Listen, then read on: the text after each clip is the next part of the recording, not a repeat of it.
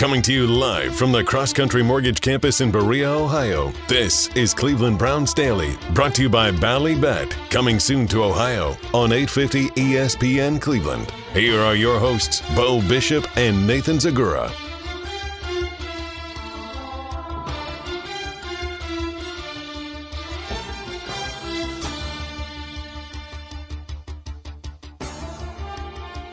All right, let's do it live on a Thursday edition of the program. Merely Bo and the great Gerard Cherry with you along the ride for the next couple of hours. We will take a look at this playoff weekend, some monster games, some traditional matchups that has everybody excited. Certainly, there's a lot of news going around the National Football League. We will get into all of that as well, but I did want to start with something that was part of both of our shows yesterday and that Jim and I were on until about 3:10, which is well into next level territory, Gerard, because of the Jim Schwartz press conference. I think one thing around here that I notice is we're big on did they win the press conference. And I'll be real honest with you, as someone who was part of the press, and you're part of the press now, you were a player obviously before that, the introductory press conference, that's for the fans, man. That's what it's for. There's nothing Jim Schwartz could have said yesterday schematically that's going to make anybody go, oh, well, that sorts all of it. That'll fix it right there. I mean, football fans are smarter now than they've ever been. They know Jim Schwartz wants to run a wide nine. They know historically that he has great defensive tackles on the interior. They know that currently we do not have those things. So they knew that before he sat down at that press conference yesterday. I think what you're looking for, what the fan base is looking for is this a guy that's got a little bit of fire? Does he have some accountability? Is he one of those guys who can lead? And I came away from that yesterday going, yeah, absolutely. He checks those boxes, Gerard. What'd you make of it? Yeah, I made similar thoughts and sentiments as well, Bo, because when I listened to that press conference, I walked away from experience saying, heck, you got me fired up. Where can I go get my pads and check in and see if Brad can hook me up and I'm ready to go, because he had the right things to say and the way in which he went about it. He gave you nostalgia. He gave you his background. He gave you what he's been through and why he's qualified for the job and what's his foundation, his reference points, and talking about, hey, I got a binder from Nick Saban. Who's going to go against that? I was around Bill Belichick. As a matter of fact, I ate the guy's sandwich. And then when you get into actually how he ended the bad boy, and actually before I even go there, the reference to the railroad track and what that represents. And if you've ever been to training camp, how frustrated have you been when you got stuck behind that train trying to get to a parking spot and you can't get there, simply put, because the railroad track is in the way? So he knocked it out the park. You're exactly right in regards to who it's for. It is for the fan base. But there was something that he did say that I found very telling. And when we have situations where you make changes like a coordinator or even a head coach, you're looking for someone who's going to bring something different to the table than the guy that was previously there. And what he had to say in regards to the issues of accountability and holding guys accountable, and his approach that, hey, I still have some fire and brimstone in me. I'm not completely over the top with it, but that's my approach, and I have to hold the best players accountable. We're looking for that. And I heard you say something earlier in the week about accountability and how it's all over the building, but we have to express that on the football field and the practice facility and outside of it as well, and that's a key thing. We have to mean what we say and say what we mean. Yeah, and I think that there is I think there's a real sense of urgency for this organization. I think you look at your peers. I'm not sure if you've noticed this week or not, but if you look at the quarterbacks that are all still playing, the average age is 25 years of age. Dak Prescott is the elder statesman. He's 29. So they're two 23-year-olds playing right now, still playing in the NFL playoffs. In Purdy and Lawrence, the average age is 25. For the last 3 years, we've been best young roster in the NFL, or one of the best young rosters in the NFL, usually on that list. The Cleveland Browns need to morph from best young to it's right now. The prime is right now. Our best players are between the ages of 25 and 29, and the time to pay dividends on that is now. And what I needed to hear from Jim Schwartz, and I think it'll set the tone for really everybody in the organization, coaching staff, give everybody a little bit of a jolt, is like, man, this guy was at the mountaintop a couple of years ago, Been there. and he knows what it takes, and he's learned from some of the best. And we don't have a whole lot of time to go figure it out. Right. It's now. It's got to be figured out right now. And I in the presser yesterday and talking to Jim, he knows what he signed up for here. Right. And what he signed up for here, Bo, is something that is talented. But as we know, talent is not enough, and it goes back to that whole mantra of, you heard guys say it all the time, we're a very talented football team. But it's one thing to be a talented football team, but are you a team? And it seems to me that Jim, yes, he knows what he's signed up for, but he has to be encouraged. Now, granted, there are a couple spots where you say, what are you going to do in the wide nine with the defensive tackle situation? How are you going to shore that up? And I love the answer he gave in regards to the linebackers, because ultimately he's right in that, hey, if I can coach a guy up to play, I don't care how big he is, because I can tell you an undersized guy named Sam Mills, posthumous, is now in the NFL Hall of Fame for being an undersized linebacker, one of the first ones to do it. So you don't have to be 240 to 250 in order to get the job done, but obviously you have to get the job done. But the main thing that I look at as far as that whole age dynamic, I feel for the past couple of years, we've allowed that to be an excuse, the youth movement, as a reason why we haven't taken that next step, and that's not a good excuse at all, because ultimately that's not going to matter. So you're absolutely right. That window is closing, and it is time now for these young guys, especially on defense, because I'm of the opinion, Bo, I don't know if you agree with me or not, please tell me, but the offense played well enough to be playoff bound this year. They did. Even with Jacoby being in there and represent the backup, I felt that they played well enough to put us in a situation where we could be in the playoffs. Can't say the same about the defense, and at times the special teams. So all those things, what do they have in common? They got young players on there. But that's no longer an excuse. We have to take that next step. Everything you said is true. It's a move that is made for a team that feels like it's right there and is very, very close. You mentioned the defensive. That's been all we've talked about. And honestly, I told this story on the show yesterday when I was doing it with Jim. I was convalescing on Tuesday and had a delivery come over, and one of the delivery guys recognized me and said, hey, who do you think we're going to do at defensive coordinator? And I went through kind of where we were, and he goes, he said, well, what about Schwartz? And I said, well, I love Jim Schwartz. I just don't know that the things that feel like requirements for him, do we have those things? In that we are not great at defensive tackle, and his best defenses historically have defensive tackles who are dudes, and we don't have that right now. And I said, so I think there might need to be a little bit of a roster overhaul. And sure enough, 2 hours later they signed him. So it shows what I know. But I do think that I picked up on that answer on linebackers too. Like, I can coach them all sorts of sizes. Right. I just need them to play with a purpose and know what they're doing. I think the biggest thing, and there's no question that if job one on this team is a burner on offense, then job 1A or 1 equal is defensive line, and that's opposite Miles. That's defensive tackle. You need 2 big-time NFL players. You need an NFL defensive player who's an impact guy in the middle of the defensive line, and you need somebody opposite Miles on the other end. So Andrew Berry's got a lot on his wish list this offseason. But in talking to guys who played for Jim Schwartz, and I've done that in the several times in the last couple of days, the one constant thing that I keep hearing from them is you will not see guys on this defense next year pointing around going, that's you, that's you, that's you. Because he don't have it. They don't do that. It's simple. It's primarily man. There's not going to be a whole lot of confusion in terms of what's being asked on a given play. We're going to play fundamentally sound, and you're going to do your job, and that's it. And I thought, well, that's a step. That's a step in the right direction. Yeah, it certainly is. It's a huge step in the right direction, because how many times did we look back on last year and you had guys in the same gap pointing at each other like, no, you were supposed to be there. No, you were supposed to be there. Or in the secondary, same issue. Yep. All right, my cover 4 responsibility, this is yours, is that. Or in blown coverages. And this idea of you can't – and it's a fine line, Bo, because from a player's perspective, you want guys to feel confident when they see something and anticipate something and make a play. But there's also, like I said, a fine line in that you don't want to have it be perceived as you're simply going rogue and you're trying to get yourself a stat to fulfill some type of Pro Bowl aspirations or some type of incentive, and that can't be the play either, because ultimately it comes back to we are a team. And unfortunately, too many times last year on the defensive side of the ball, you saw what we just described taking place, and you can have that take place, obviously, and say you're playing complementary winning football.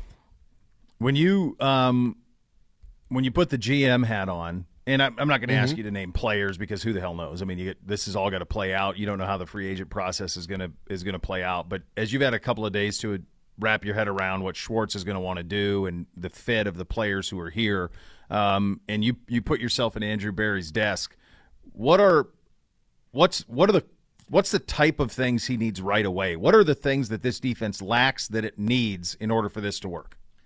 Well, first and foremost, you have to, and I think you actually have it on the roster now from a linebacker standpoint. It's just a matter of getting the right combination. And it needs to be an open competition, in my opinion, for who's most consistent, who's making plays, who's getting off blocks, who's filling the correct A, B, C gaps as a linebacker, who starts. And if they make a mistake, they get taken out. Same thing with the safety position as well. When you have run gap responsibility and you're at the line of scrimmage, you can't be making the same mistakes over and over again. So I think from a linebacker, we got big bodies and we got slender bodies, will be the way I'll describe it. Now, I'm not of the opinion, unlike Coach Schwartz, that you could have 3 slender bodies on the football field at the same time at the linebacker position, because I think it makes the job too easy from a physical standpoint for offensive linemen to just put a big body on you and use that speed and size against you. So I think you have it from the linebacker's position with Ragland, with Walker, if you sign him back, with JOK, with Fields, with Phillips. Those guys can do it, and Jones, and Jordan as well. I think you have that there. Now let's go to the defensive tackle spot. That's where it gets interesting, because I think there we need to be a bit heavier. I think we do need to have bigger bodies in that spot. In that, granted, there were times where Brian did good and there were times when Elliott did good, but unfortunately it was too inconsistent. So I think there you have to be thinking, keep those guys in the fold, but how about some guys that weigh 315, 320 that happen to be defensive tackles? I want to see bigger, more intimidating bodies there, just so they don't get pushed around by the guards and tackles who are weighing 320 and we're at 300. And then you nailed it too with the wide receiver position. I think we're set there. What we truly need is a guy that can stretch the field, and the defense will actually fear that he'll catch the football, because when he does catch that football, all it's going to do is what? Open it up for Amari, open it up for Donovan Peoples-Jones, and certainly open it up for Nick Chubb. Yeah, I think we all can, I do wonder, do they need a center fielder at safety if they're going to move Grant down closer? What does John look like back there? What does that kind of grow into through this offseason, through the spring? What does that look like? Do you need a true center field safety? Because it felt like Grant was certainly coming into his own as the season went along. End, he was up closer. Yes. Yeah, he was a dude. Yes. He looked like the guy they drafted, the guy at LSU. You're like, okay, this is a guy you count on him. But that was him playing, much more down and in and active, and that's where he's natural. And that's the same place John is natural. So they, the two of them, I don't know long term if that's a fit. So I'm interested to see what they do there. But there are just a couple of tweaks here and there, and then you can be a contender. The time to win is certainly now. I do think that it is critical. I don't, and I know they know this, and the price on these are it's always high. But you have to have a difference maker in some regard at defensive tackle, and or a difference maker opposite Miles. But you can't be in a situation where that is not improved tremendously, because unfortunately for them in the draft, we're still we can't wait anymore on Tommy Togiai and Jordan Elliott. Right. And you want to go to receive, you can't wait anymore on Anthony Schwartz. No, you can't wait you on move on. Like it's done. It's win now. That's the approach of the whole organization. That's the Schwartz hire, all of it. So I think the same would be true of the roster, that we've drafted some of these guys. They haven't blossomed the way that you'd like. And yet it might be time to move on and get some people in here who can be difference makers. And, Bo, you made me think of something with what you just said regarding the defensive end opposite of Miles situation. My thought is, if I had a choice between would I rather have a guy opposite of Miles or someone more impactful in the middle, I'm still going to stick with the middle element of it, because if you can have someone putting pressure up the middle, that's much more harder for a quarterback to deal with, and it just disrupts things. And at the same time, my thought is this on that guy on the outside. You are going to get one-on-one blocking attention on a regular basis due to the fact that Myles Garrett is way out yonder now in this wide 9. There's no excuse for you not to beat that one-on-one matchup every now and then. And even if you are going against a Conklin type or another Pro Bowl type, you still need to win that matchup more than you lose it, in my opinion, especially if you're getting one-on-one attention. Yeah. No, it's where the league has. I mean, it's where it's been. The drops are so short, or it's out of the gun. The best way you can be disruptive is up the middle. And one thing that we had when we had Clowney, and we never really got to see it at its full torque this year with Winovich. But when we would go with Miles or Clowney in the middle and Winovich and Clowney on the outside, miles in the middle can be really disruptive. It worked. So yeah. It worked. I called it amoeba. So, it worked. Yeah, it does. It does work. It was effective. So this opens a chance of possibilities. I think for the most part, though, if you're looking for a big theme from yesterday, if you're looking for a big theme from this organization and how quickly this all took place, the clock is ticking. Right. You're in a window right now. You're in a window in probably as competitive of an AFC that we've had. I mean, you think about this ascent of Jacksonville. At some point, the Chargers are going to be competently coached. Mm-hmm. Kansas City's not going anywhere. No Buffalo's not going anywhere. Cincinnati's not going anywhere. Lamar's going to land somewhere. Better. Steelers are going to get better. Miami is going to – they were pretty dang good with Tua. Right. They're going to figure something out. So there's a lot in this AFC that you're going to try to navigate. I would argue that, certainly at the time when you were at the Patriots, at the very top with the Colts and the Patriots, or even sometimes when it was Colts or the Patriots and Steelers or whatever, that there might have been those two teams might have been slightly better. But in terms of the depth, Gerard, I don't know if we've ever seen an AFC like the one we have right now. I agree. You want to thrust into that thing?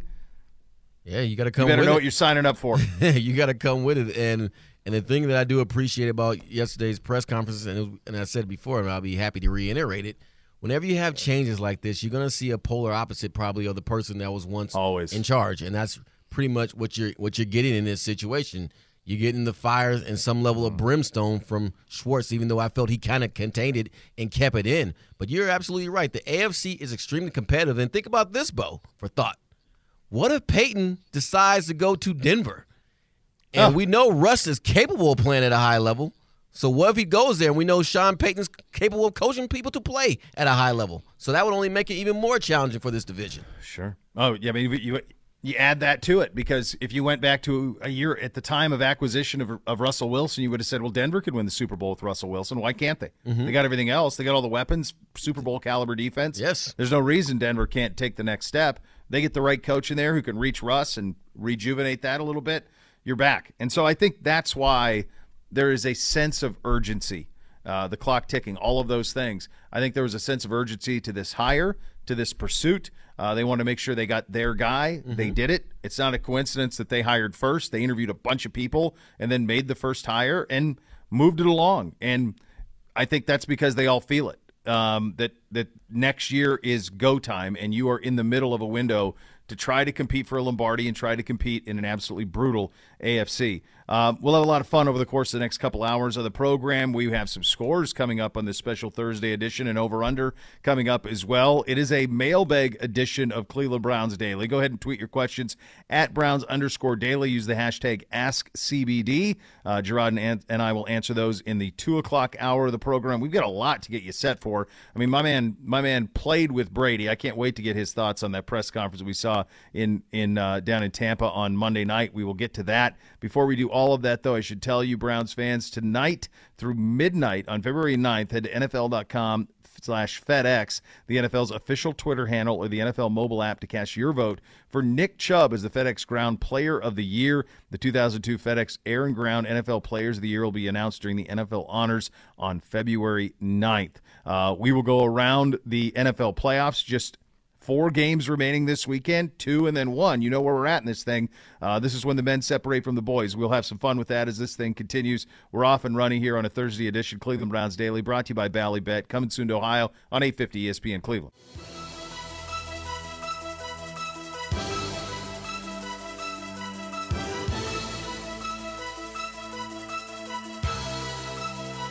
You want a coach where fans are passionate. I've been very fortunate in Philadelphia. Okay, check. We had that. Detroit, yes. Buffalo. I've had some great stops that way. Tennessee. So you embrace that part of it, and I think that's that's an important part of our process, and that's an important part of what the organization goes through. And I feel a tremendous amount of responsibility to the fans here to get this right and to reward them. Cleveland Browns Daily, brought to you by Bally Bet, coming soon to Ohio on 850 ESPN Cleveland.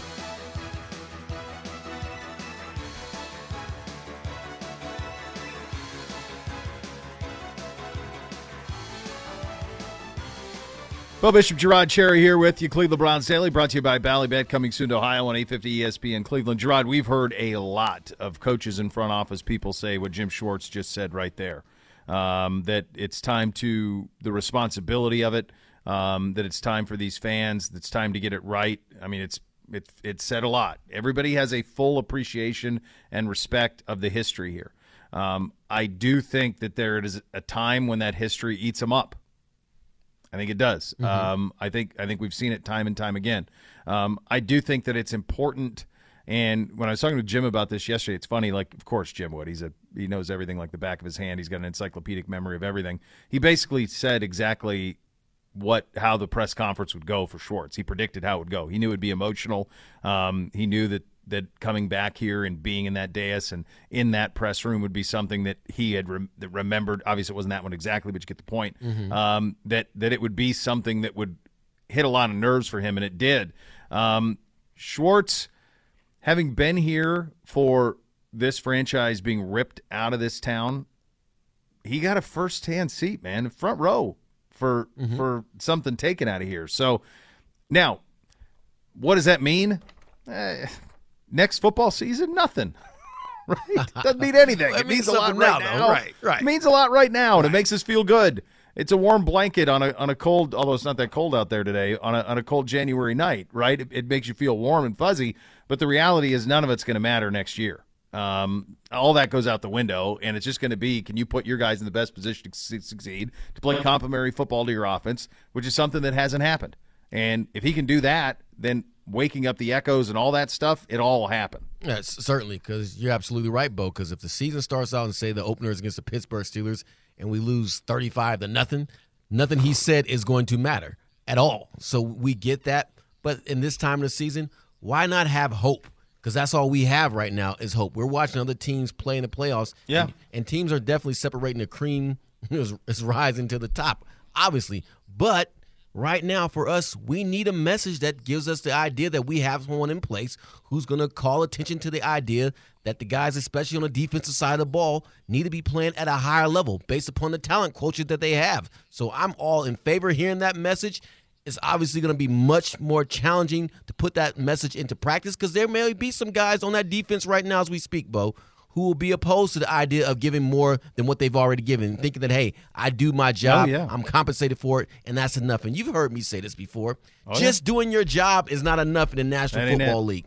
Yeah, you get paid a check and you collect a large sum of money on a weekly basis, and more power to you for that. But it has to be more than just the money. So if we have a guy in the place who can get guys to buy into this idea that, hey, that guy next to you, that guy on the other side of the room is in it with you, and that they can build some sense of camaraderie with that and understanding that, hey, we have an opportunity to do something great and not just put it out as a bullet point that, yeah, we want to be a top 5 defense because that's the message that everyone wants to send, but actually bought into the idea of what it takes to get there, and they're willing to listen and follow, then you have something. But we will not know that until training camp starts. Heck, OTAs start. Training camp starts, and then the actual season starts. But right now, I'm going to enjoy the fact that we have a premier storyteller, a premier orator at the defensive coordinator position. Because what he did yesterday, Bo, was a work of art. Was that not refreshing, man? I mean, just to tell a yarn, spin it. I mean, it goes so far. Like it was beautiful. It was fun. It was a fun listen, really enjoyable listen. I think of the one guy who could really benefit as you were talking about, some of the traits that he has and how demanding he has and some of the things that he said. I thought of Denzel Ward. Mm-hmm. Denzel Ward is an incredible mirror at corner, and he's been one of the better coverage corners in the league. But that next step to being like a dude, like top of the sport, a Revis type. That's right, Revis Island, one of those type of guys. In order to do that, does he have the potential to unlock that? Yes, I definitely think he has the potential to unlock it. But how do you get it out of him? And I think back to his time at Ohio State, and I think about the position coaches he had, whether it was Kerry Combs, but most especially his defensive coordinator, Luke Fickell. And that was, Luke came up with Mike Vrabel, and they coached together early on that staff at Ohio State.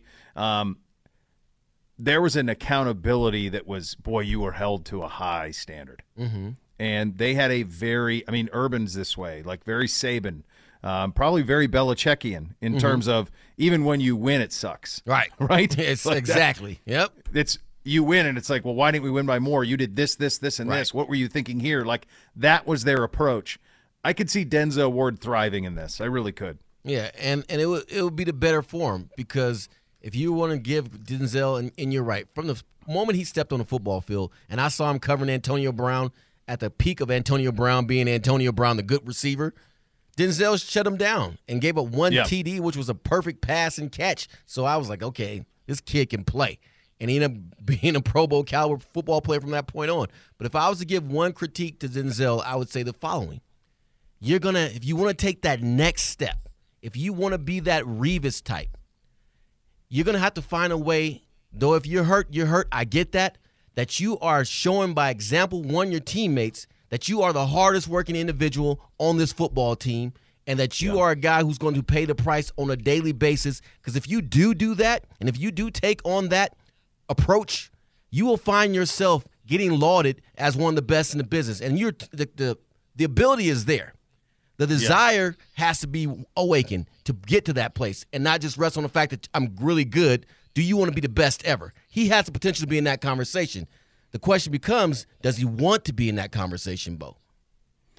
The thing that you just laid out for Denzel, and I think it applies, kind of across with a lot of our guys, is a lot of them have established being really good, but it's that next step to great. Right. That you think about that step Joe hit. You played with Tom, hit it early on, a long time ago. But like, all right, I'm really good, but now we're talking gold jacket. Right. Like, you can start to lay the groundwork for gold jacket, but at some point you got to bust through that. And maybe Schwartz can be somebody that can kind of mine some of that with some of our guys. We'll see. But I'm with you. It was world class orator. That's perfect. That's exactly what it was. It was a great storyteller, certainly, from Jim yesterday, and excited to see what he does on the field. This was from CBS Sports, Gerard. I'm going to go through this. This is their biggest hurdles for every NFL playoff contender. All right. Okay. So let's start. Let's go in chronological order. So the first game tomorrow is Kansas City and Jacksonville. Which of these is a bigger concern for you? Kansas City's concern, according to CBS Sports in their NFL preview, will the defense provide enough support? Conversely, Jacksonville's, did they already hit their emotional peak?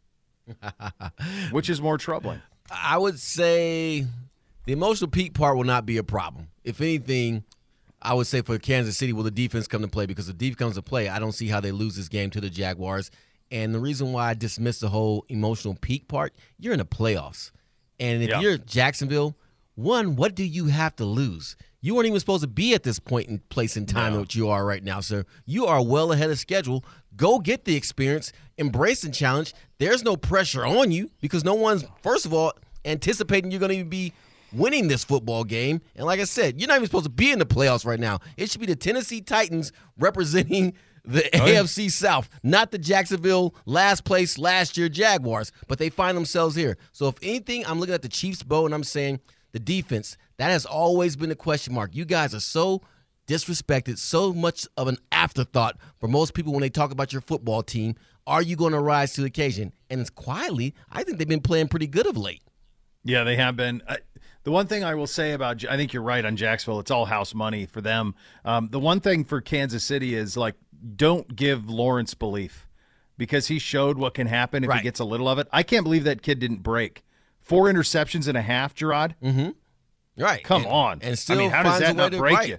Right. But that's what happens when you have great coaching. Guy can explain it to you. Here's what you need to do. Settle down. And that was masterful job on the part of Peterson to pull that caper off. But, I mean, I don't even want to bring the Chargers into the conversation, though. No. But all it takes is you running the football. I mean, oh, my God, just a little bit. I mean, the times they snapped it with 20 seconds on the clock. Why? I mean, that's just arrogance, awful. Right? Yeah, it is. It's just – or ignorance, one of the two. One of the two, both. Lethal combination of them both, right? The Giants, they say, can Wink Martindale match Brian Daboll and Mike Kafka? So that is the Giants question. For the Eagles, what exactly is Jalen Hurts' status? I lean on this one. I like Philly. I think this game could be ultra competitive, but we haven't seen Hurts all the way back. Yeah. And that last game in which he played to sure up the number 1 seed, it wasn't the most impressive outing in the last 3 games. If you think about the Eagles, it's almost like they ran out of steam coming down to the end of the wire. And here's what I know from experience. Even if your quarterback's out, you want to play your best football at the end, going into the playoffs with the momentum behind you, even if you have that week off from the bye standpoint. So I don't think the Giants will beat the Eagles because ultimately I just think the Eagles are a better football team. But at the same time, I'm kind of hesitant to say that, Bo. The reason why is I'm a believer that Jones is a new quarterback, that he's a new man. I agree with you 1,000%. What in the world took place there? Well, it's funny. You're watching Sunday night or the Sunday night. It was a Sunday night game, and Jason Garrett goes, "My man DJ," and I'm like, "Man, you almost ruined him. What do you mean, your man DJ?" Right. Like, Dable resurrected. He was a scrap heap. Yes, he was. You don't look like a scrap heap anymore. Right. He was designated for what they say in baseball, designated for assignment. Right. He was designated for a backup quarterback. Like, I don't know. They got something there, that Giants team. It would not shock me at all. That would not. No. All right, let's move to the Sunday games. The early one, the 3 o'clock. Boy, I love these times. The 3 o'clock game, and they're 3 and 6:30. How beautiful is that? The 3 o'clock game is Buffalo and Cincinnati. Buffalo's big question, according to Cody Benjamin here at CBS, can Josh Allen protect the football? Cincinnati's, can the offensive line survive another loss? Boy, these are both. That's right on. That's the whole game right there, isn't it, for that one? He nailed it, and I can already answer one of them. Josh Allen never protects the football. He's awaiting interception thrower every moment that he steps on the football field because that's just how he plays the game. He's that gunslinger mentality, and you need that confidence in you, but you assume he's going to give you 1 or 2 opportunities. Bill used to say this all the time about certain quarterbacks, in particular Ben Roethlisberger. He's going to give you 1 or 2 chances every game, and lo and behold, Josh Allen falls in that same paradigm as well. But I'm looking at the situation with the Bengals, and now you have all these guys who you spend all this money on to shore up your offensive line, and you managed last year to get to the Super Bowl with the poorest of offensive lines. Now they're starting to hurt, and you saw what could take place with that. Now, the Bills' defensive line can get to you, but they're not like the Commanders or a front like that. So I think that gives, or like the Eagles or something like that. So I think that lends to the idea that I would be more concerned about Josh Allen putting the Bengals in a position to succeed more so than Burrow has already shown that he can survive an onslaught of attacks. I think you're right. I think that Cincinnati dealt with this a year ago. They can scheme it up a little bit. And I think no Von Miller in Buffalo, right? Mm-hmm. Like there's nothing that fearsome about that Bills D front. I mean, it's nice, but it's not game wrecker. Mm-hmm. So if Von was still there, that would be a little bit different. He's conversation. You're right. Totally different. I think it's Allen. Allen has been incredible. It felt like last year towards the end he was limiting it. Now it feels like he's leaning back into it. Bad habits. Back to him. He's back into some bad habits. Yeah. And then finally the Sunday night game, it's a great one for us old guys. My God, I mean, this was my youth. This is like Summer All Madden, and we get it 2 years in a row. Cowboys at 49ers. 49ers favorites in this one. The Cowboys question, can they stay hot as the spotlight gets brighter? The San Francisco question, is Brock Purdy finally due to hit a wall? One of these things I have no concern about. The other one, I'm not sure it would even matter. Which one of these do you think hits closest to home? You don't mess me up because now I got caught up in nostalgia thinking about the catch with Dwight Clark.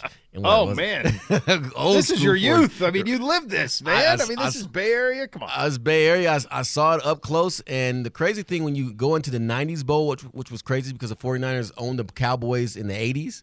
But when you get to the '90s, it was like the 49ers could beat the Cowboys, but the Cowboys couldn't beat the Packers.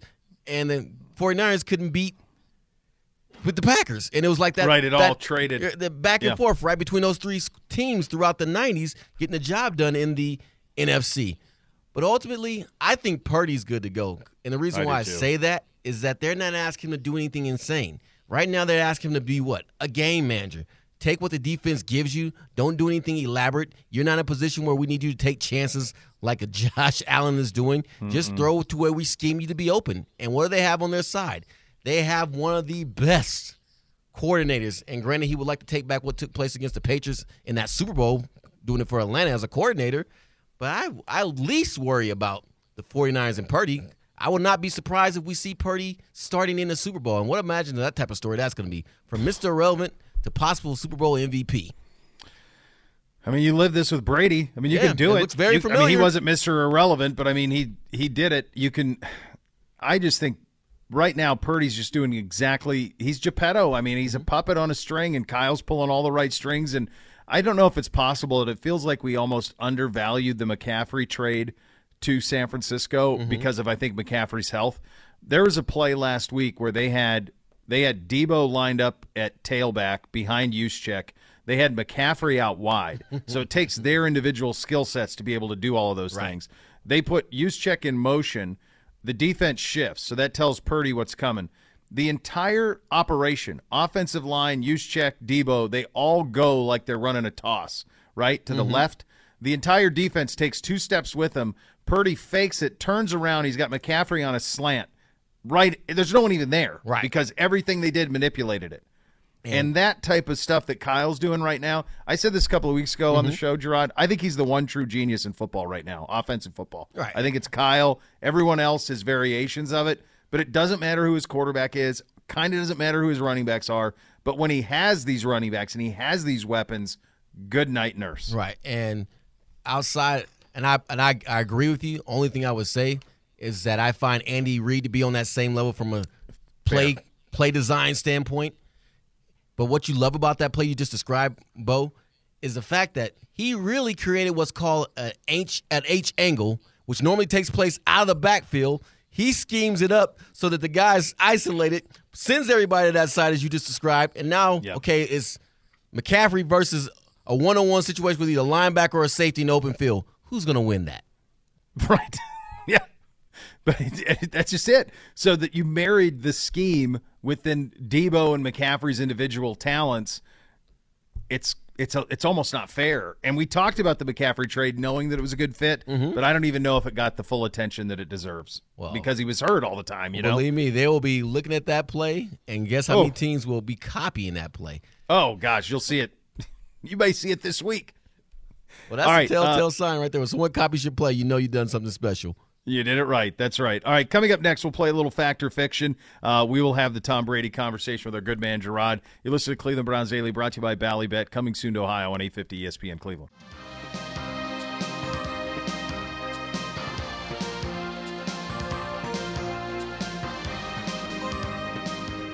But I also got to be a fly on the wall and listen to Bill Belichick and Nick Saban and Scott O'Brien and Kirk Ferentz and gosh, you name it. It was just unbelievable. And I was young. I didn't have a wife. I didn't have a family. I lived here at the office. And even though I have a degree from Georgetown, I got my degree in footballology. I mean, PhD in footballology from the Browns and from Bill Belichick. Cleveland Browns Daily brought to you by Ballybet, coming soon to Ohio on 850 ESPN Cleveland. And fans, mark your calendars. Face Up on the Lake presented by Meijer, the first major outdoor hockey game at First Energy. It's February 18th, Buckeyes-Wolverines. Tickets on sale now, starting at just $12. For more information, visit firstenergystadium.com/faceoff or call 440-891-5050 on that. Time to play a little Fact or Fiction with my good friend Gerard Cherry here on Cleveland Browns Daily. Let's start with this one, Mr. Cherry. Fact or Fiction? Tom Brady will not be back with the Bucs next season. I'm going to go fiction with that, Bo. What? Yes, what? Fiction. What? I don't see him going to Vegas. And I'm putting personal reasons on it. I think the situation, obviously we were all aware of the divorce, and that's troublesome in its own right, and that can definitely distract a guy. But if you're a family man, which he is, and your kids are going to be on the East Coast, I don't see him going to Vegas, though it makes the most sense to go there and hook up with Josh.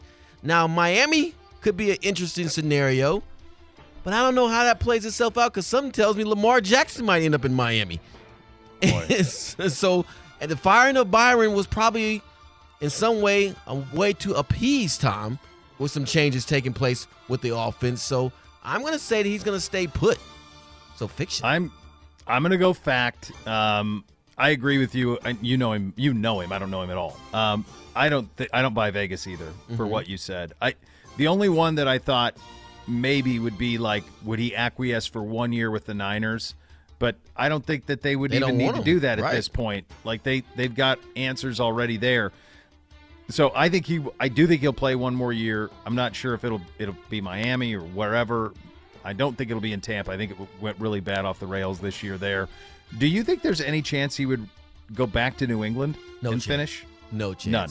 Done. I think been there, done that. Okay. And the roster itself doesn't present an opportunity to win. Yeah, it's tough. All right, next. Fact or fiction? Brandon Staley should not be the head coach of the Chargers next season. This is Gibby's. Man. And we spoke earlier about the collapse and the arrogance and what was the other word you used? Ignorance and arrogance. Both. It's weird that it's a hell of a lethal combination if you're both arrogant and ignorant. Yeah, that'll get you killed or it'll get you fired. You're right. That's a bad combo, buddy. It certainly is. But I'm going to go ahead and say, Bo, much to my chagrin, fiction. He should not get fired. The reason why I'm saying that is if your quarterback's going to bat for you and you have a great relationship with your quarterback and you can push him, he understands you, he respects you, and all those things, that's the most important relationship on a football team. It's not owner, head coach. It's head coach, quarterback. What happened Saturday is a fireable offense because they have a roster that's a win-now roster, and you can't waste years with win-now rosters. But I also knew that there was no chance he was going to be fired because I knew that ownership wasn't going to pay somebody not to coach, and that ownership wasn't going to pay somebody $20 million to coach him in Sean Payton. So that was all a ridiculous pipe dream. I mean, my God, Gerard, the L.A. Chargers pay rent to play football home games.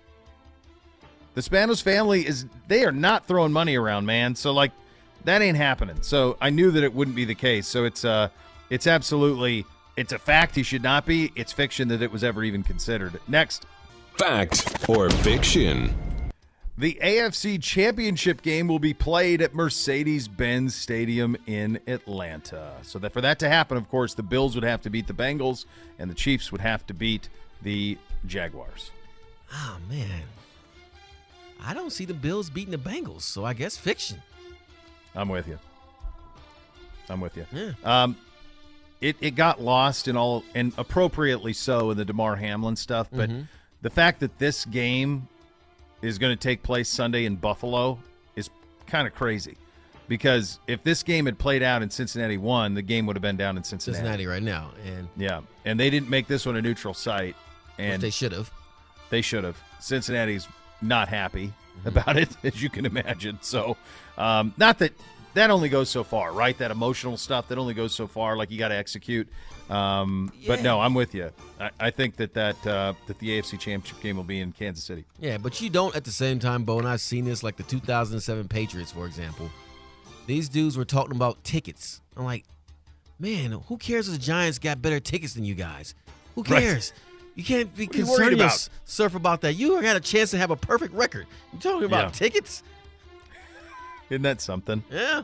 You surprised, like even in those moments. Even those moments. I'm like, man, all their family members right behind their bench. I'm like, what do you want me to say, dog? Focus on the game. Like going down is unequivocally the greatest team in the history of football versus where your family's seated at the Super Bowl. Sometimes that's what goes through a mind, I guess. All right, second hour coming up next. We will do a little guess. We got scores coming up, a special Thursday edition. We got some over-unders as well. We'll get a preview of the Eagles and the Giants from Dave Sparrow, a good friend of the program. He will join us coming up at 2:15 on that one, and also the matchups in the NFC at large. We've got some mailbag questions for you. We want to get to this Greg Roman hiring, or rather dismissal, in Baltimore as well. All of that and so much more. You listen to Cleveland Browns Daily, brought to you by Ballybet, coming soon to Ohio on 850 ESPN Cleveland.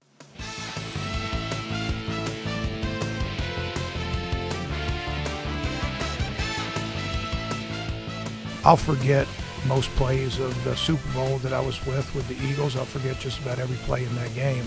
But what I won't forget is that parade afterwards. It's indelible in my mind. I'll never forget it. And in my mind, there's only one place that would outdo that parade in Philadelphia. And we're here right now. So I'm really excited about getting to work. Cleveland Browns Daily, brought to you by Ballybet, coming soon to Ohio on 850 ESPN Cleveland.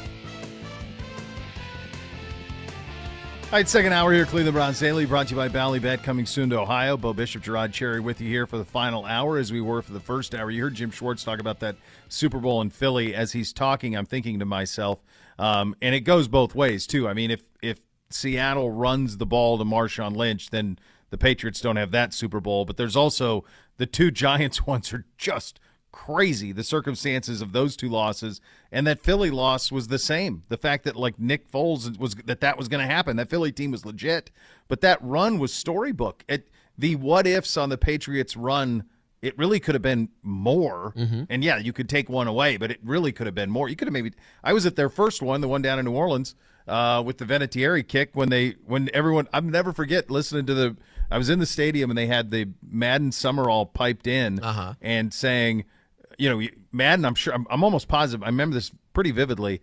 They got to, play for overtime here. Right. He said that. Yeah. Nope. Don't think so. No, we're going to. Well, at that point, I think we're going to win it. Yeah, I think Bill felt that they were getting their momentum back and when everything that we were doing was starting not to work and I think time was running out, so he made the astute decision. And I would go as far as saying, far as my time there, Bo, we start off that next year on fire, 4-0. But then we start doing all the things that teams unfortunately do. You start, as my mom would say, smelling yourself and believing that you're all that and then some. And you don't start doing the things necessary to stay at the top because you're getting everyone's A-plus effort. So we went on this losing streak basically in the middle part of the season. And then when we started to get back on track, it was down to us and the Browns of all teams for who was going to make the playoffs. And I believe we need the Jets to win or something like that because it was no longer in our hands. The Jets did not come through. The Browns were in the playoffs and ended up losing that playoff game, I believe, to the Pittsburgh Steelers. I could be wrong. Yeah. But I do know this. Had we gotten the playoffs, I'm pretty certain I'd be a 4-time Super Bowl champion. I think that's true. You forget about that one, right? I mean, that's how fragile these moments are.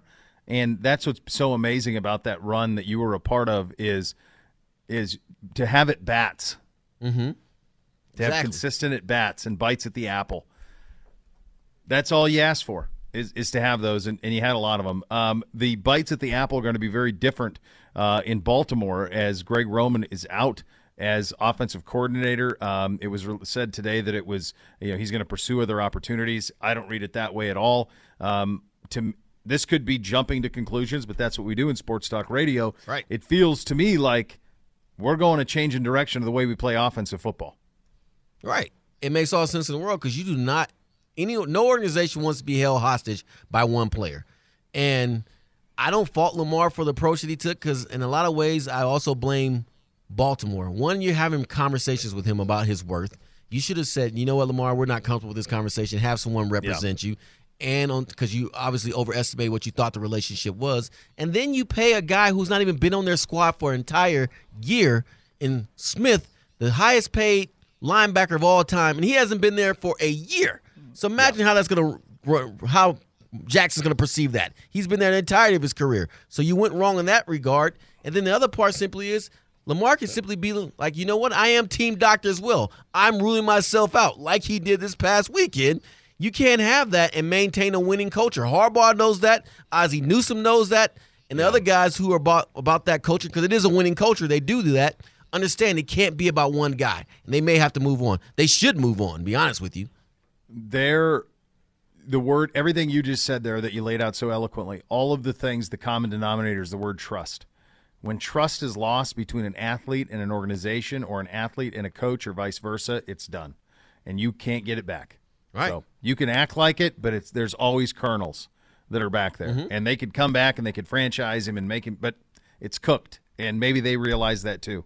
But that's a big move in our division in terms of what the trajectory, because that defense is a deal. Right. It's a full day.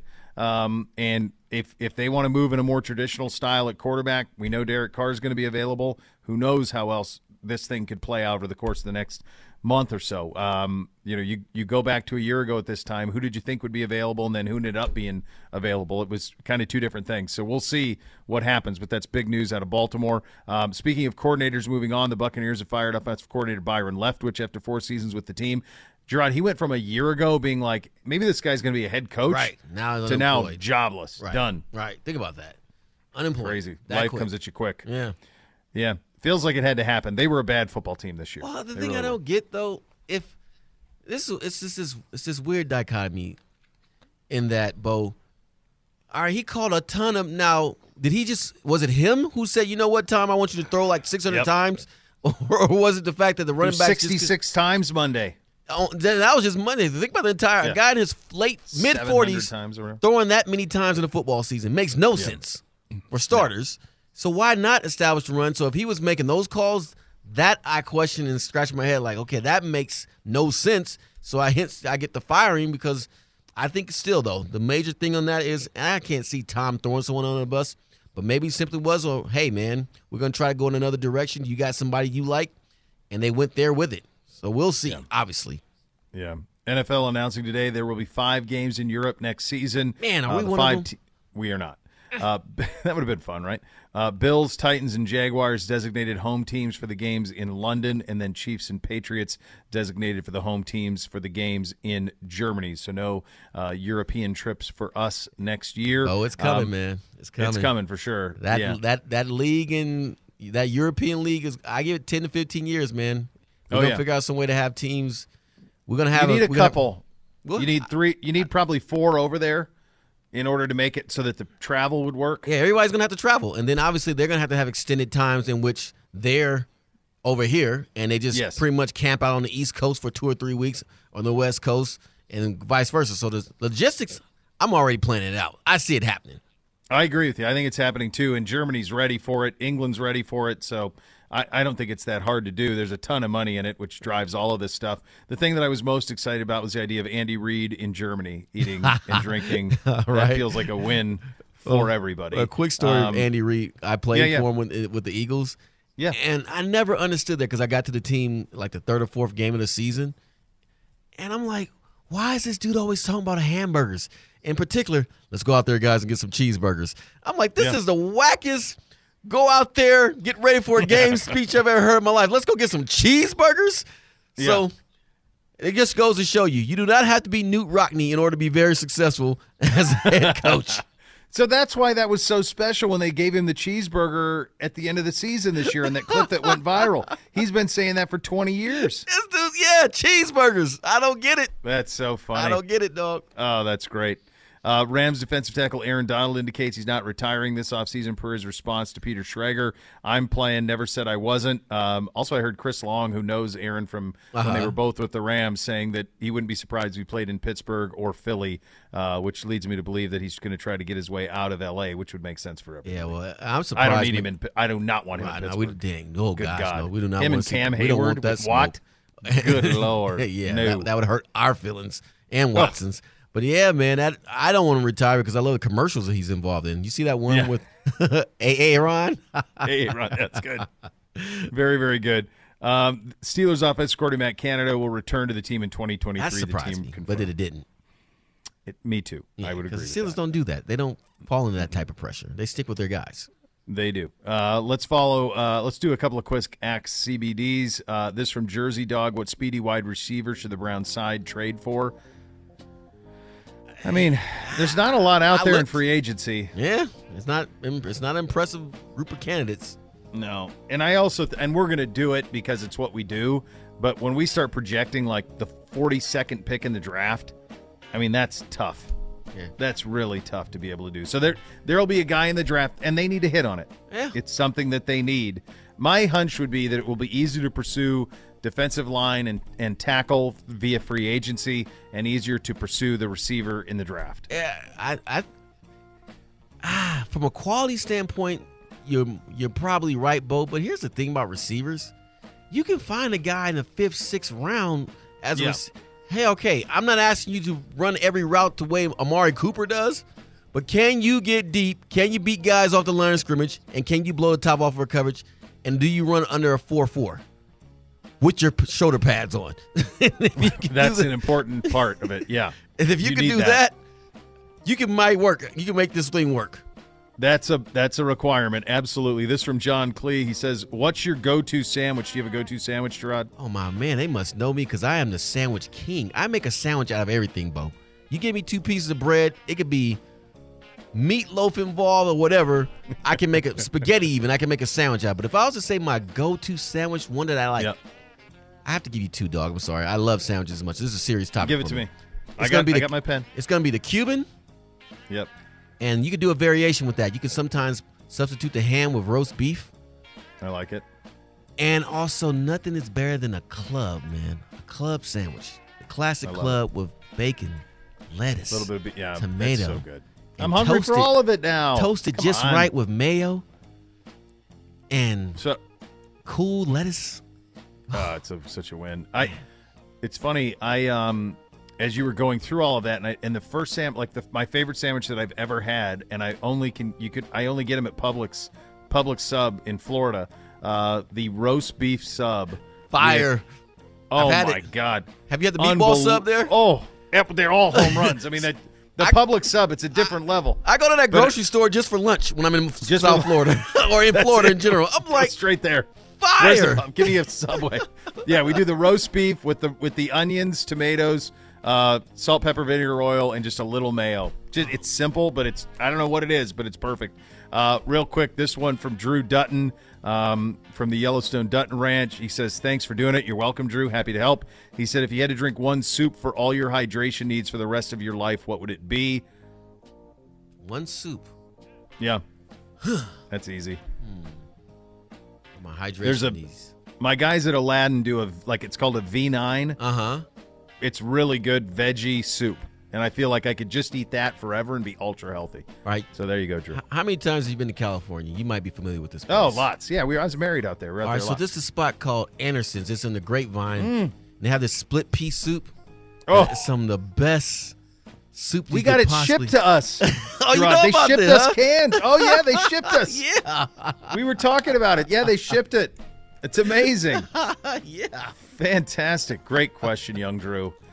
From out west. All right, coming up next, Eagles insider Dave Spadaro joins us to preview the Giants and the Eagles. That's coming up next. We'll get you the scores, the over-unders coming up as well. You're listening to Cleveland Browns Daily, brought to you by Bally Bet. Coming soon to Ohio on 850 ESPN Cleveland.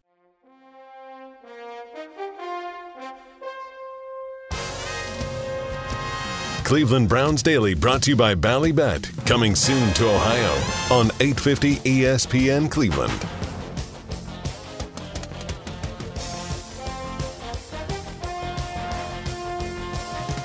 All right, welcome back into Cleveland Browns Daily, brought to you by Bally Bet. Coming soon to Ohio. Bo Bishop, Gerard Cherry with you here on a Thursday edition as we head out on the hotline, the Twisted Tea Hard Iced Tea Hotline. In fact, it's the official sponsor of your Cleveland Browns. Keep it twisted. Cleveland, our good buddy Dave Spadaro joining us, of course, to preview the Giants and the Eagles. He is the Eagles insider. We was here at camp. We talked to him then. It was a lot of fun. Your team delivered. Ours did not. I guess before we get to Schwartz and all the rest of it, what has this ride been like with this Eagles team?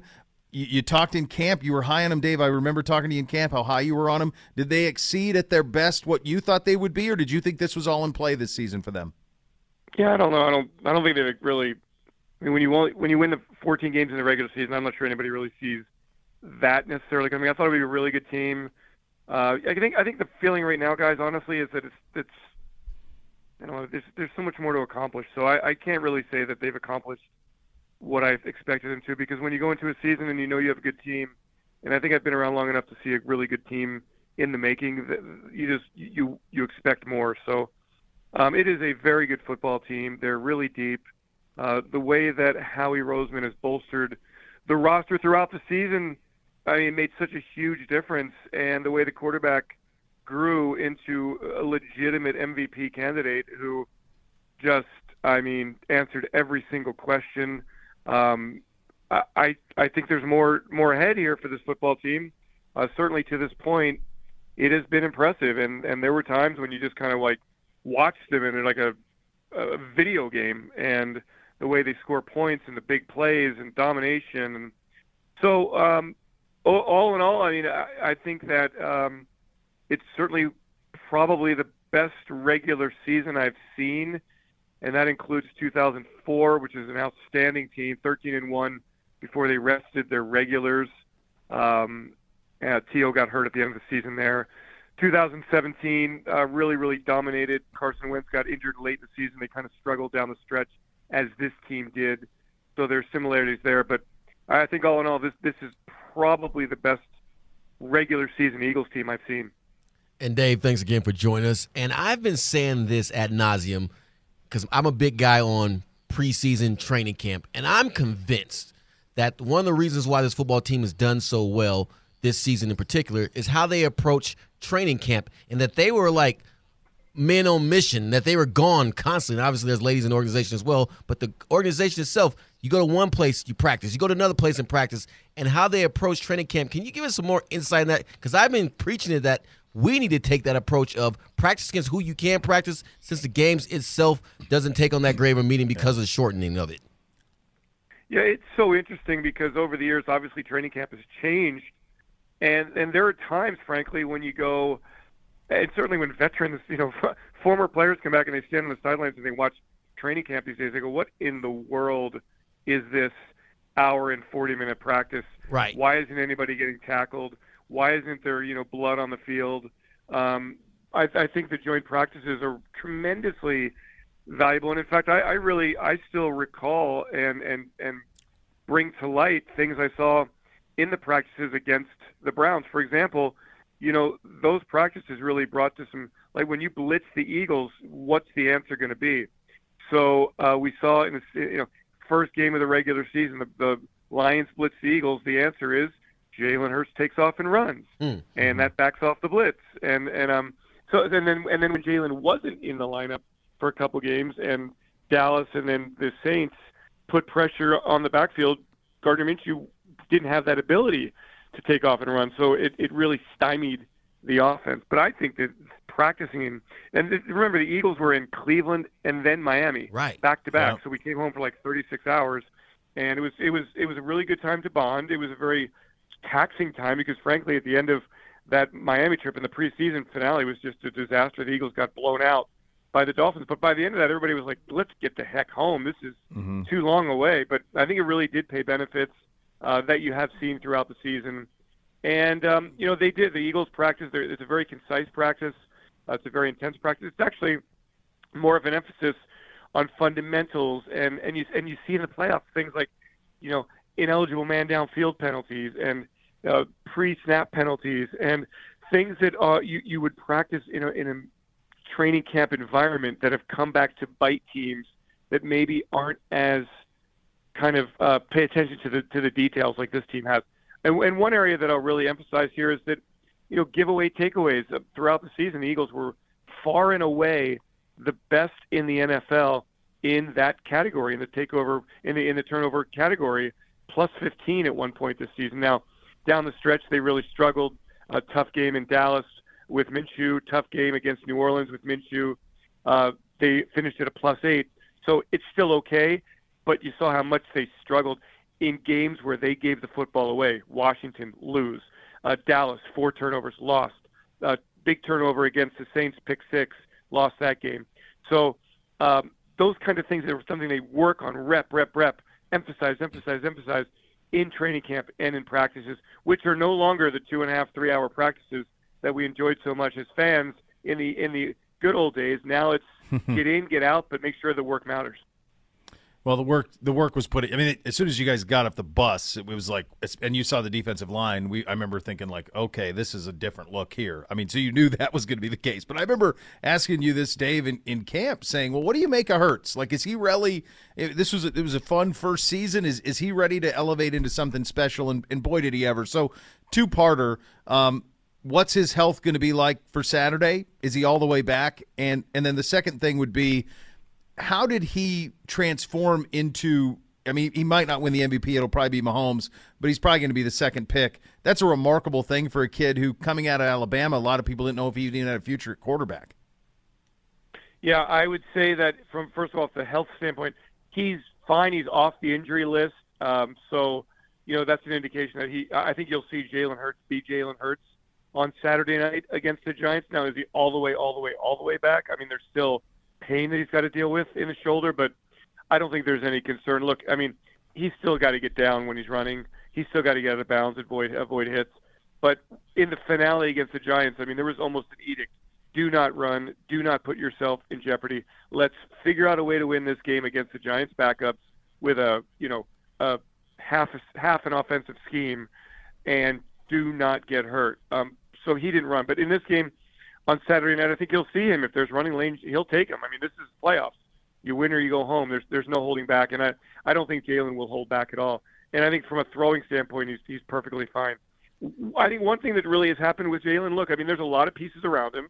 So I'll give a lot of credit to what the Eagles have put around him. Great offensive line, good running game, outstanding receivers and tight end.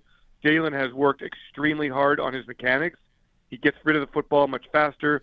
Second year in the system, we talked about it back in the summer, means a ton. This is the first time since high school that he's been in the same scheme for 2 straight years. So he gets to learn the second year of the language.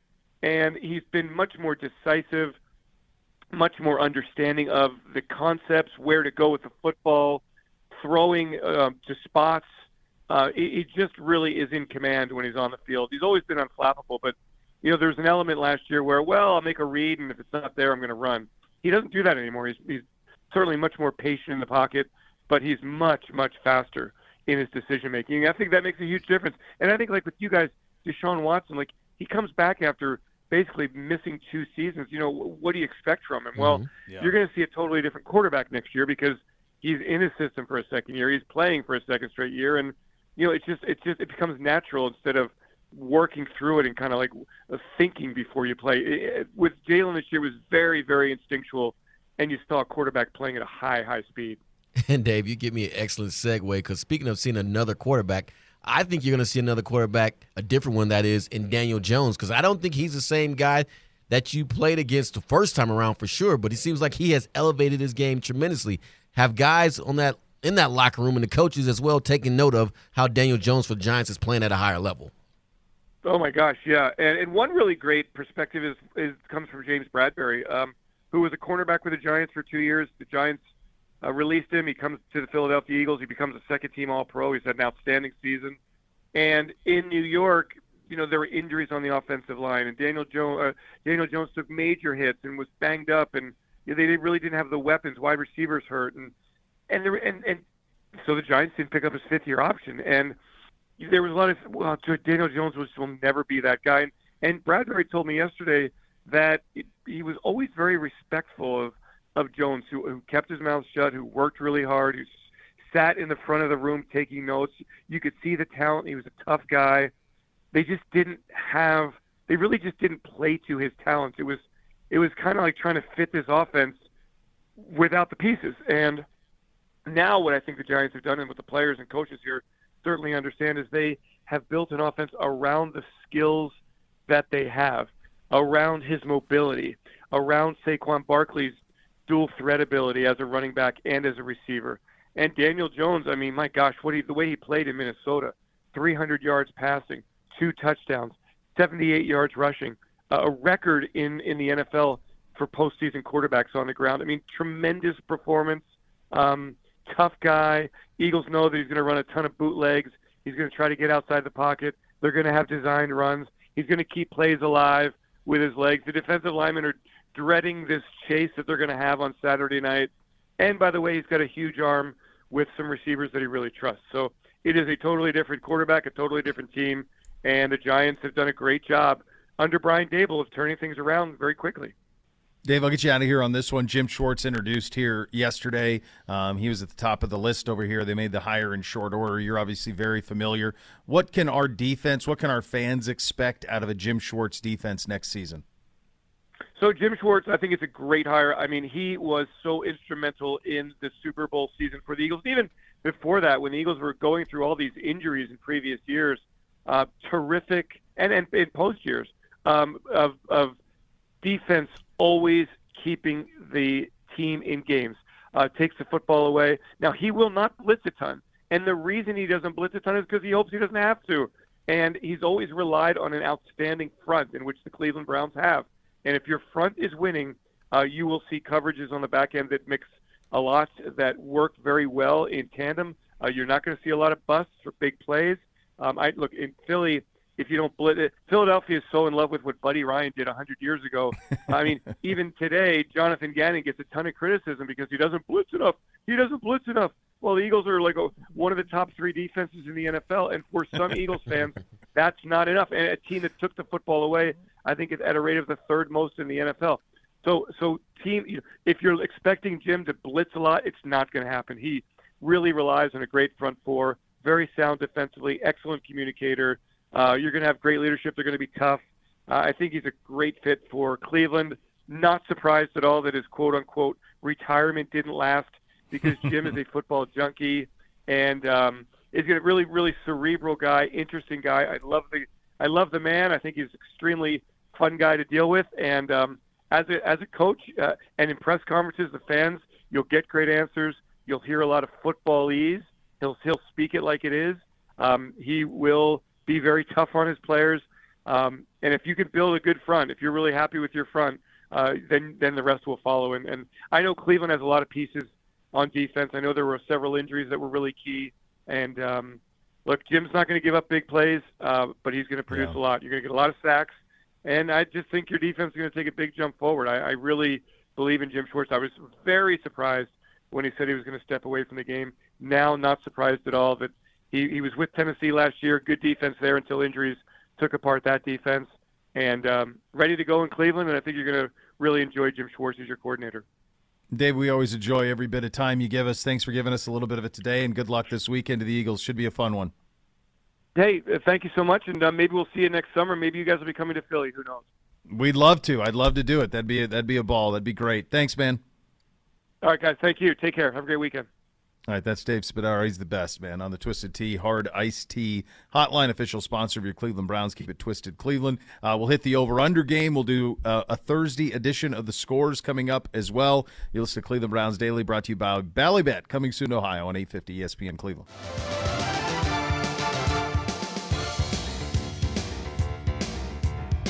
Cleveland Browns Daily, brought to you by Ballybet, coming soon to Ohio on 850 ESPN Cleveland. All right, welcome back into Cleveland Browns Daily, brought to you by Ballybet, coming soon to Ohio on 850 ESPN Cleveland. Bo and Gerard with you, as we have been for the first hour and a half of this program. Joined now on the hotline by Gibbe. Gibbe, you could play golf here today. It's sunny and like 50. Really? Oh, yeah. I'm sure yours is better. No. Well, it would be. The clubs are not here yet. I'm still they'll come tomorrow, but that's okay because just a lot to do, just opening up the in-laws establishment down here and dealing with a little bit of hurricane damage. So everything okay? But, yeah, we're getting there. I'll tell you what, there's a lot of people down here, and not to start off all serious, but there's a lot of people down here that still need a lot of help. And I think that people, for about a week, it's top of mind, and then it kind of goes away. But there's people living on the beach down here in tents that they don't have anywhere else to go. Wow. It's one. You're pretty, right. I got it really. It's pretty crazy. Yeah. You those things. We are so ADD as a society now. Like something happens and we're on to the next thing, and it's like, well, they're still living it and have been for a long time. Absolutely brutal there. On a lighter note, how close you sent a text? You and Hoff and Z and myself are on a text chain, and as you were describing, like my night was very different as we're knee deep in flu grossness and coming out the other side of it. And your night to me felt a lot like Kramer's at Del Boca Vista in Seinfeld. It felt like you were Kramer, like you were like living your best life in the Del Boca Vista community. I mean, the DD, like the whole operation felt like a win for me and you. Well, it was, and we hadn't even gotten to the old homestead. We hadn't even gotten to the compound where everything, the gated community. Like we got off the plane, and by the time we got the rental car and everything, it was like almost 5 o'clock, and no one had really eaten all day. So it was like, all right, where can we find a spot? And we found this dive, this little dive bar halfway between the airport and we're probably 25 minutes from the airport. Found a spot for dinner, and we were sitting outside just enjoying the night. Some guy walked in and goes, "You guys want to play bingo for drinks?" And I'm like, "Yeah, of course I do." Yes, we do. And yes, we're the youngest people here, but that's great. Perfect. Let's go thrive. Amazing. Absolutely. I was playing 3 different bingo cards, one about 4 drinks. The in-laws had themselves a night. I had to cut it off. Otherwise, the 4 of us would have been in a nice little Uber. But a good time had by all, and some fantastic comedy from the guy running the bingo table that I feel like went over the heads of the majority of the people in the crowd, except for my wife and I. You guys caught it. Yeah. You guys were the demo. Yeah. It was Gerard. And I'll say this, like, in a couple weeks, you'll be down here, my friends, and it'll be good. Yeah. Yeah, but we'll see. I know this week has not exactly been ideal for you. Are you feeling better? I'm fine. It hit my wife last night. It has been the most – it was unbelievable. It's like a 36-hour thing. The first 24 are brutal death, and then the next 12 you start to come out of it a little bit, but it's hit. So it was Bootsy Saturday, Beamsy me Monday, Beamsy Tuesday into Wednesday, and then my wife last night.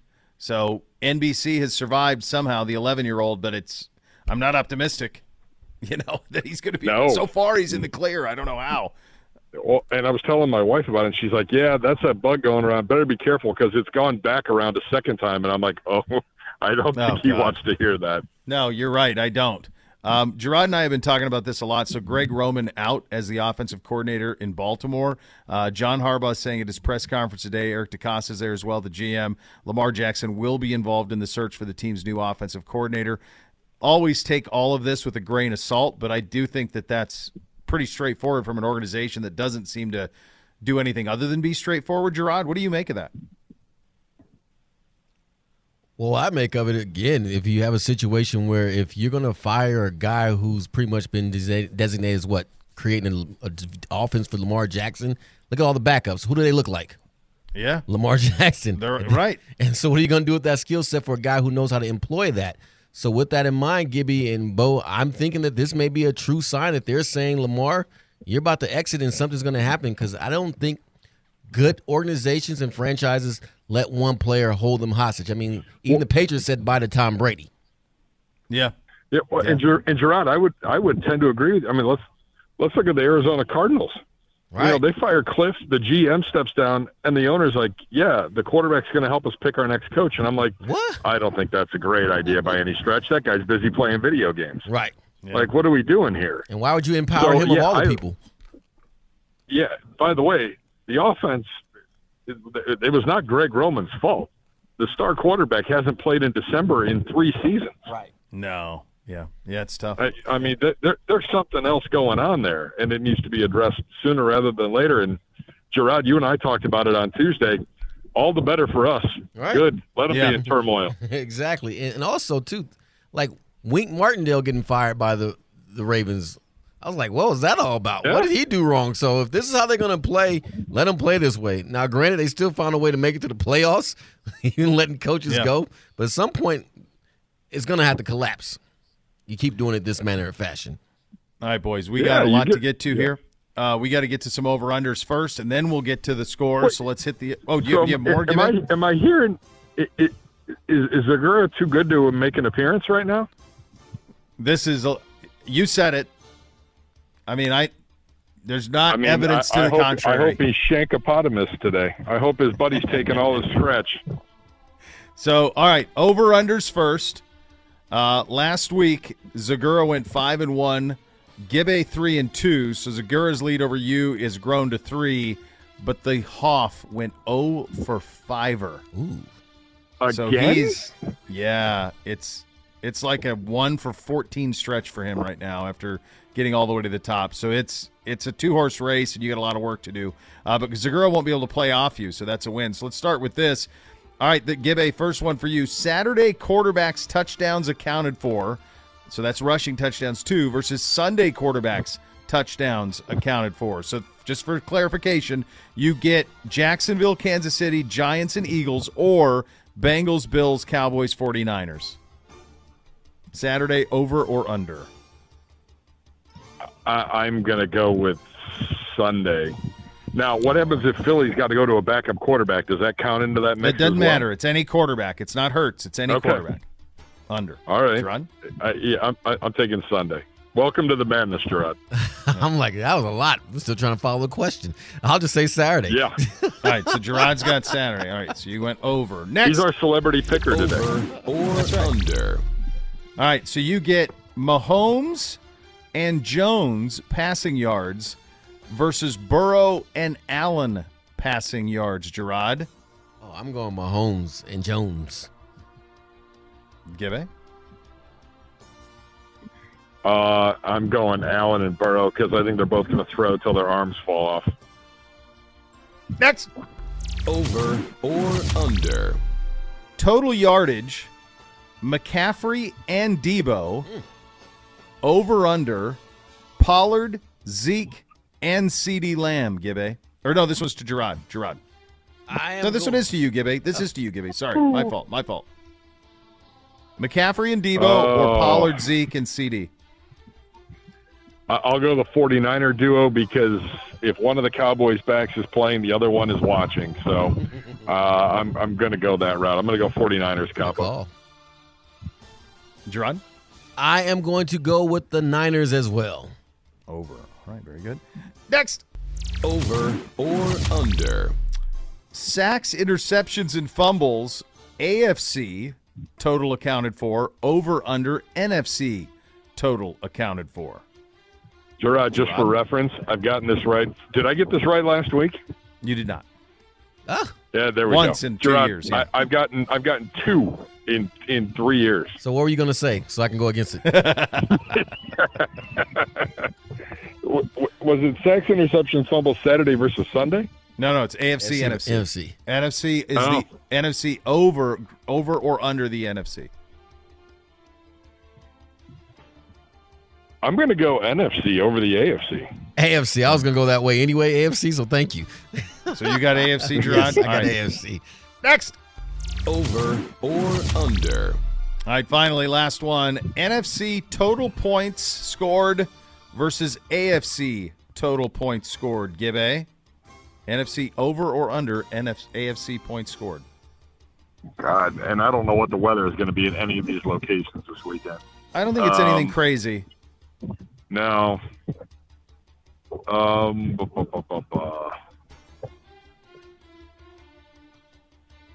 think I'm going to go AFC.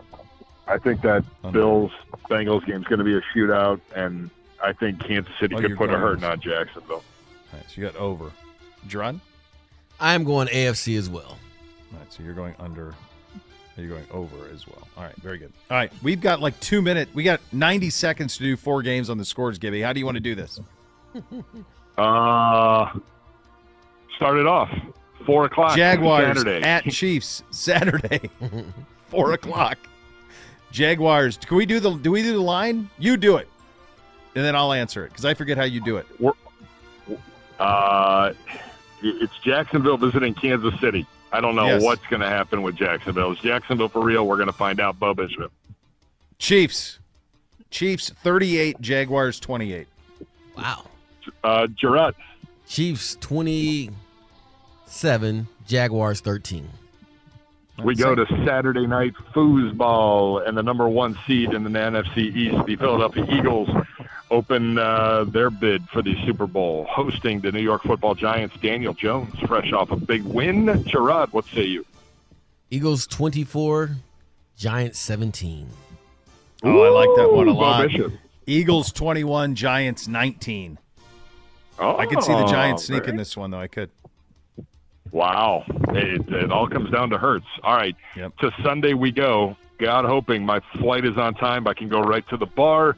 It starts at 3 o'clock. It is Buffalo hosting the Bengals. The Bengals got screwed. It should have been a neutral site game, and everybody knows it. Bishop. It's too big. I think Bengals win this outright. I think it's a great game. Bengals 31, Bills 30. Ooh. Gerard. I am going to go Bengals 35, Bills 31. Yeah, same. Finally, Sunday night, 6:30 game, I believe, on Fox. It'll be the 49ers, the number 2 seed, hosting the Dallas Cowboys. Gerard. 49ers 24, Cowboys 10. Same. Yeah, Niners big, 31-17, something like that. Good job of you, Gibby. Keep it between the navigational beacons. So much more to come. You listen to Cleveland Browns Daily on 850. Oh, just what do you want me to do? Yeah, we're good? All right. Cleveland Browns Daily, 850 ESPN Cleveland.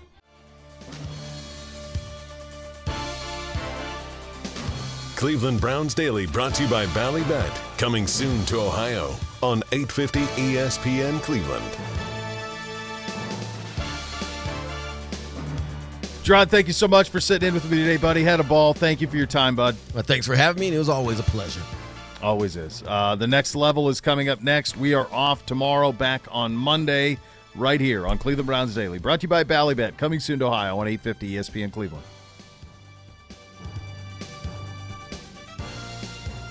You've been listening to Cleveland Browns Daily, a production of the Cleveland Browns and 850 ESPN Cleveland.